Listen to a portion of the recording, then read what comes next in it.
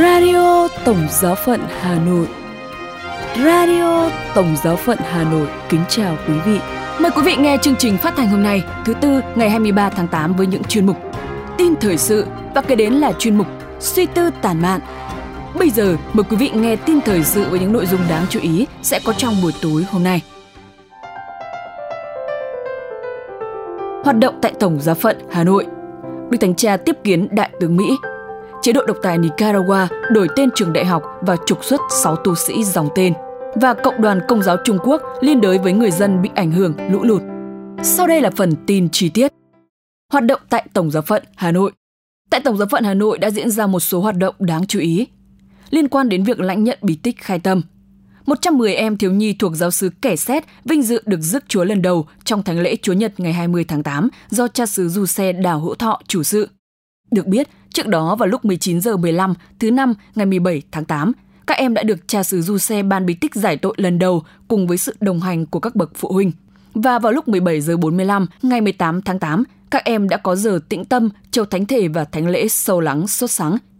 Kế đó vào sáng ngày 20 tháng 8, Đức Tổng giám mục Du Xe Vũ Văn Thiên đã chủ sự thánh lễ ban bí tích thêm sức cho 44 em thiếu nhi tại giáo xứ Tân Lạc gồm 28 em nam và 16 em nữ. Nguyện xin ngôi Ba Thiên Chúa luôn ở cùng các em để các em được mạnh mẽ trong đức tin và giữ một tâm thế vững vàng giữa một xã hội trắc trở muôn vàn cám dỗ. Với các hoạt động của các đoàn hội tại các giáo xứ, ngày 22 tháng 8 vừa qua, Hội Trung Nữ Giáo xứ Thủy Chú hân hoan tổ chức mừng lễ Quan Thầy Maria Trinh Nữ Vương với tâm tình yêu mến và cảm tạ. Thánh lễ do cha phó Phêrô Nguyễn Văn Hải chủ sự.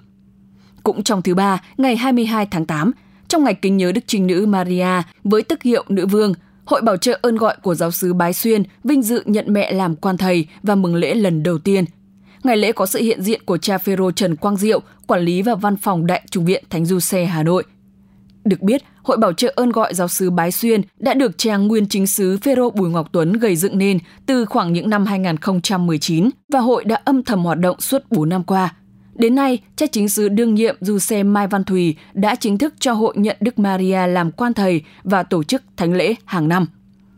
Đây cũng là dịp để mời gọi cộng đoàn dân Chúa ý thức trong việc chung tay với các đấng bậc nuôi dưỡng ơn gọi cho Tổng Giáo phận. Đến nay, hội đã có tới hơn 300 thành viên cùng nhau hoạt động, kêu gọi sự đóng góp thường xuyên cho Đại chủng viện Thánh Du Xe Hà Nội. Đức Thánh Cha tiếp kiến Đại tướng Mỹ. Trong số nhiều nhân vật được Đức Thánh Cha Francisco tiếp kiến vào sáng ngày 21 tháng 8 vừa qua, đặc biệt có Đại tướng Mark Milley, Tổng tham mưu trưởng Liên quân của Mỹ. Ông là một tín hữu Công giáo, năm nay 65 tuổi, giữ nhiệm vụ cao nhất trong quân đội Mỹ từ năm 2019 và do cựu Tổng thống Donald Trump bổ nhiệm.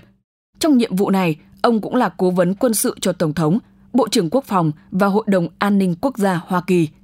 Vào tháng 9 tới, ông sẽ mãn nhiệm kỳ của mình. Quyết định này đã được Tổng thống Joe Biden tuyên bố vào tháng 5 năm 2023. Tướng Charles Brown, tư lệnh không quân Mỹ, sẽ thay thế vị trí này từ ngày 1 tháng 10 năm 2023. Phòng báo chí Tòa Thánh không tiết lộ nội dung cuộc hội kiến của tướng Mark Milley với Đức Thánh Cha, nhưng giới báo chí cho rằng đề tài chiến tranh Ukraine cũng được đề cập đến.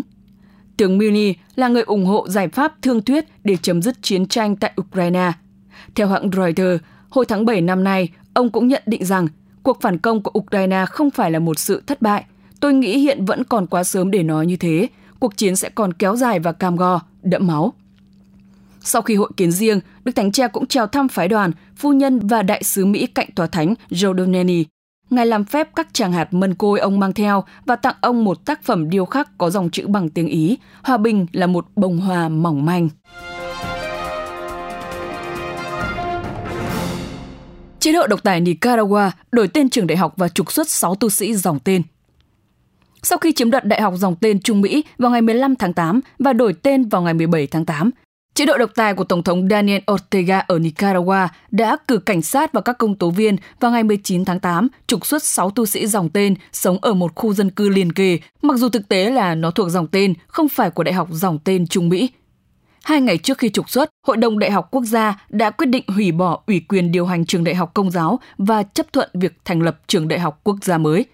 Tên của trường đại học hiện đã được đổi thành Đại học Quốc gia Casimiro Sotelo, Montenegro để vinh danh thủ lĩnh sinh viên Sandinista bị chế độ Somoza ám sát năm 1967. Ngoài ra, một bức ảnh cho thấy lá cờ của Mặt trận Giải phóng Quốc gia Sandinista được treo bên trong cơ sở vật chất của trường đại học. Các tu sĩ dòng tên đã cho các sĩ quan xem bằng chứng về quyền sở hữu, nhưng điều đó không tạo ra nhiều khác biệt và họ được lệnh rời đi. Hiện các tu sĩ đang ở tại cộng đoàn Thánh Ignatius ở Managua.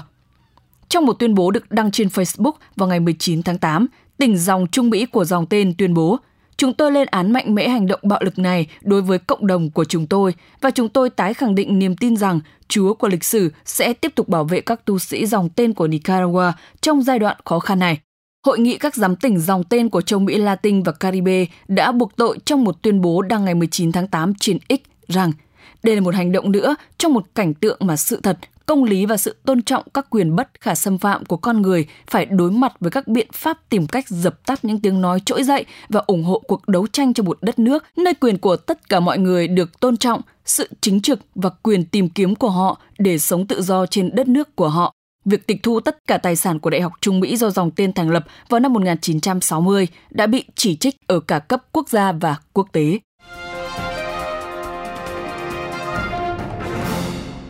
Cộng đoàn Công giáo Trung Quốc liên đới với người dân bị ảnh hưởng lũ lụt.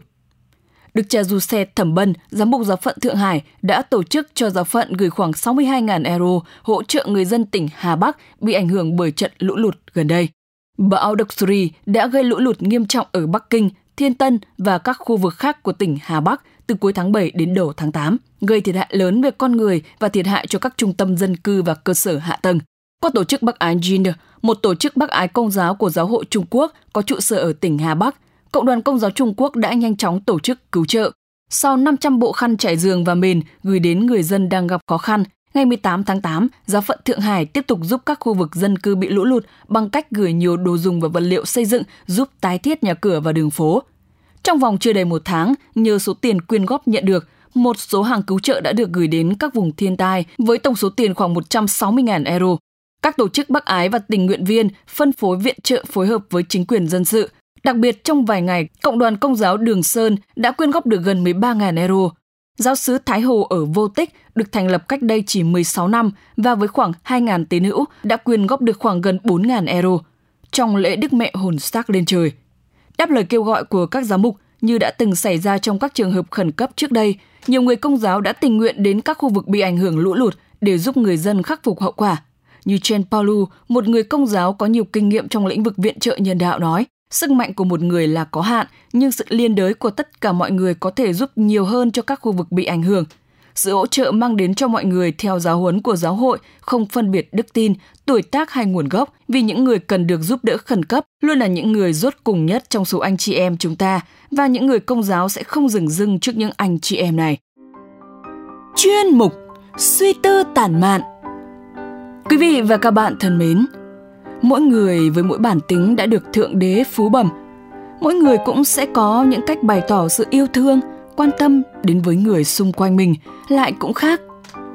Có người với một thái độ hiền dịu, dễ thương, người khác có khi lại cáu bẳn và thậm chí làm cho người khác cảm thấy rất khó chịu.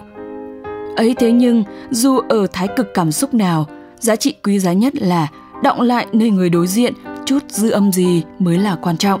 Kính mời quý vị cùng lắng nghe bài viết Người bắt bớ của Thiên Chúa sau đây của Teresa Gabriel để cho ta thêm cảm chút giá trị của một tâm hồn bắt bớ. Bà Miện mất rồi. Kiếp phủ sinh tháng ngày vắn vỏi, tươi thắm như cỏ nội hoa đồng. Một cơn gió thoảng là xong, chốn xương mình ở cũng không biết mình. Sự ra đi ở tuổi 79 thầm lặng như cuộc đời bà vậy. Bà Miện, người trông nom nhà thờ vô thời hạn, người bắt bớ của Thiên Chúa, người đã để cho Chúa ôm trọn cuộc đời mình.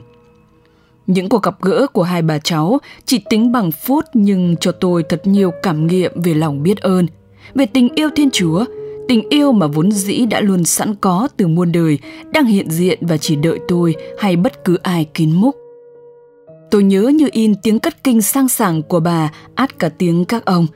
Bà ở một mình, nhà cách nhà thờ một con ngõ nên tôi hay gặp bà loanh quanh khi bà quét sân, nhổ cỏ, đổi hy vọng, lúc thì nhặt nhạnh cho gọn gàng sạch sẽ nhà Chúa, tiện trông coi xem có đứa nào vào quậy hay không. Đối với tôi, bà là huyền thoại, bởi hễ nhắc tên bà miệng là đứa nào đứa đấy rén liền. Trên nhà thờ mà lén lút nói chuyện, quay ngang quay ngửa là ăn mấy cốc đầu. Các cầu thủ nhí đang sung sức đá bóng mà thấy bà xuất hiện thì biết chắc sẽ bị chèn ngang hoặc dừng giữa trận. Bỗng dưng, bà trở thành nhân vật canh giữ mà người lớn kéo vào để dọa bọn trẻ. Nghĩ cũng tội, nhưng bà chẳng buồn chi cả, còn tự xưng là người bắt bớ giùm Chúa. Không giữ gì cho mình, bà chỉ một lòng giữ gìn nhà Chúa và giữ cho linh hồn người khác. Bà thúc giục thiếu nhi đi nhà thờ, viếng Chúa, dạy cho mấy đứa biết cúi mình làm dấu, nhắc tụi nhỏ nhìn thấy rác biết nhặt bỏ vào thùng. Bà là người kéo mấy cầu thủ nhí vào nhà nguyện hy vọng chầu thánh thể mỗi thứ năm. Mắng vậy thôi, nhưng hễ gặp bà lại chọc cho cười. Mải chơi thì bà nhắc đến giờ lên nhà thờ đọc kinh, quên không chào Chúa bà cũng nhắc. Tuổi thơ của tôi và của nhiều người đã gắn bó nơi nhà thờ với hình ảnh của bà như thế. Không toan tính hơn thua, lòng chẳng nuôi hận thù, vậy sao lại quát mắng? Phải chăng đó là cách bày tỏ tình thương vụng về của bà cụ thấy quay phim, chụp hình là ngại ngùng xua tay? Hình như càng thương càng chôn sâu trong lòng, sâu quá, lắm khi mấy đứa nhỏ vô tư mà cũng vô tâm không chạm đến được. Tình thương ấy cứ âm ỉ cho đến giờ lâm tử. Có lần bà bảo, không mắng tụi nó cuội, nhà thờ còn có Chúa mà con. Chúng nó mải mê lắm, không thúc là bỏ nhà thờ ngay. Tôi thấy nỗi thao thức, bà đã đau đáu bên lòng, trách nhiệm cơi than để ngọn lửa tin và yêu tiếp tục cháy. Cẩn mẫn, chất phác, chân thật với cái cách thương kỳ lạ, đó là những gì còn lại trong tôi về bà. Ngỡ ngàng, hối tiếc, suy tư, thương nhớ, biết bao cảm xúc trước sự ra đi đột ngột của bà, mọi nỗi niềm trào lên trong ngần ấy trái tim. FC nhí dừng giữa trận, tất cả im thin thít nhìn nhau. Bao trùm sân bóng là sự trống vắng đầy ứ trong lòng, đến nỗi phải thốt ra. Giờ không có ai mắng bọn em nữa rồi. Phải chăng đó là những lời mắng mỏ gây thương nhớ? Hẳn là nhiều lúc thấy bà phiền phức thì giờ đây lại mong lại nhớ đến thế. Những gì bên ngoài có thể qua đi, nhưng những gì đã đọng lại trong tim thì in dấu không phai mờ. Từ nay người ta sẽ còn nhớ và nhắc tên. Một con người mang đến cả sự phiền hà và niềm vui, là người đang khi quát tụi nhỏ không lên đồi, bỗng nghe cha kêu lên trượt cỏ đi các con, thì lại cười xuề.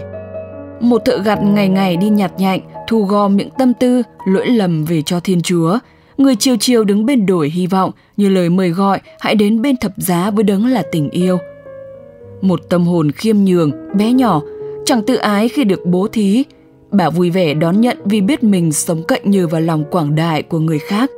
Một cuộc đời âm thầm, dù cô đơn vẫn một lòng chính trực, một lòng tin tưởng cậy trông nơi Chúa. Luôn là người đầu tiên lên nhà thờ, dành giờ riêng với Chúa, đấng bà một lòng kính tin. Tôi quen dần với những tấm hình chụp bà từ đằng sau, bóng lưng lom khom cúi mình lần chuỗi. Ngày nào ta cũng đọc 100 kinh cho cha nhà mình. Bà lặng lẽ quỳ trước Chúa Giêsu thánh thể, hình ảnh đó khắc sâu trong tâm trí và trái tim tôi. Quả thật, ân tình Chúa thiên thu vạn đại dành cho kẻ nào hết dạ kính tôn. Cả đến giờ sau hết, bà cũng chỉ có một mình, nhưng là mình bà với Thiên Chúa của bà. Sau khi viếng nhà thờ, chưa kịp ra khỏi cổng, bà đã ngã gục. Đến lúc chết bà vẫn cô đơn, nhưng thật ra bà đang được phúc không phải ai cũng được. Đó là ơn giống Chúa Giêsu. Đấng đã chết một mình trên thập giá, Ngài đã đáp trả hận thù bằng một trái tim cao cả và hiến mình cho một tình yêu trọn vẹn.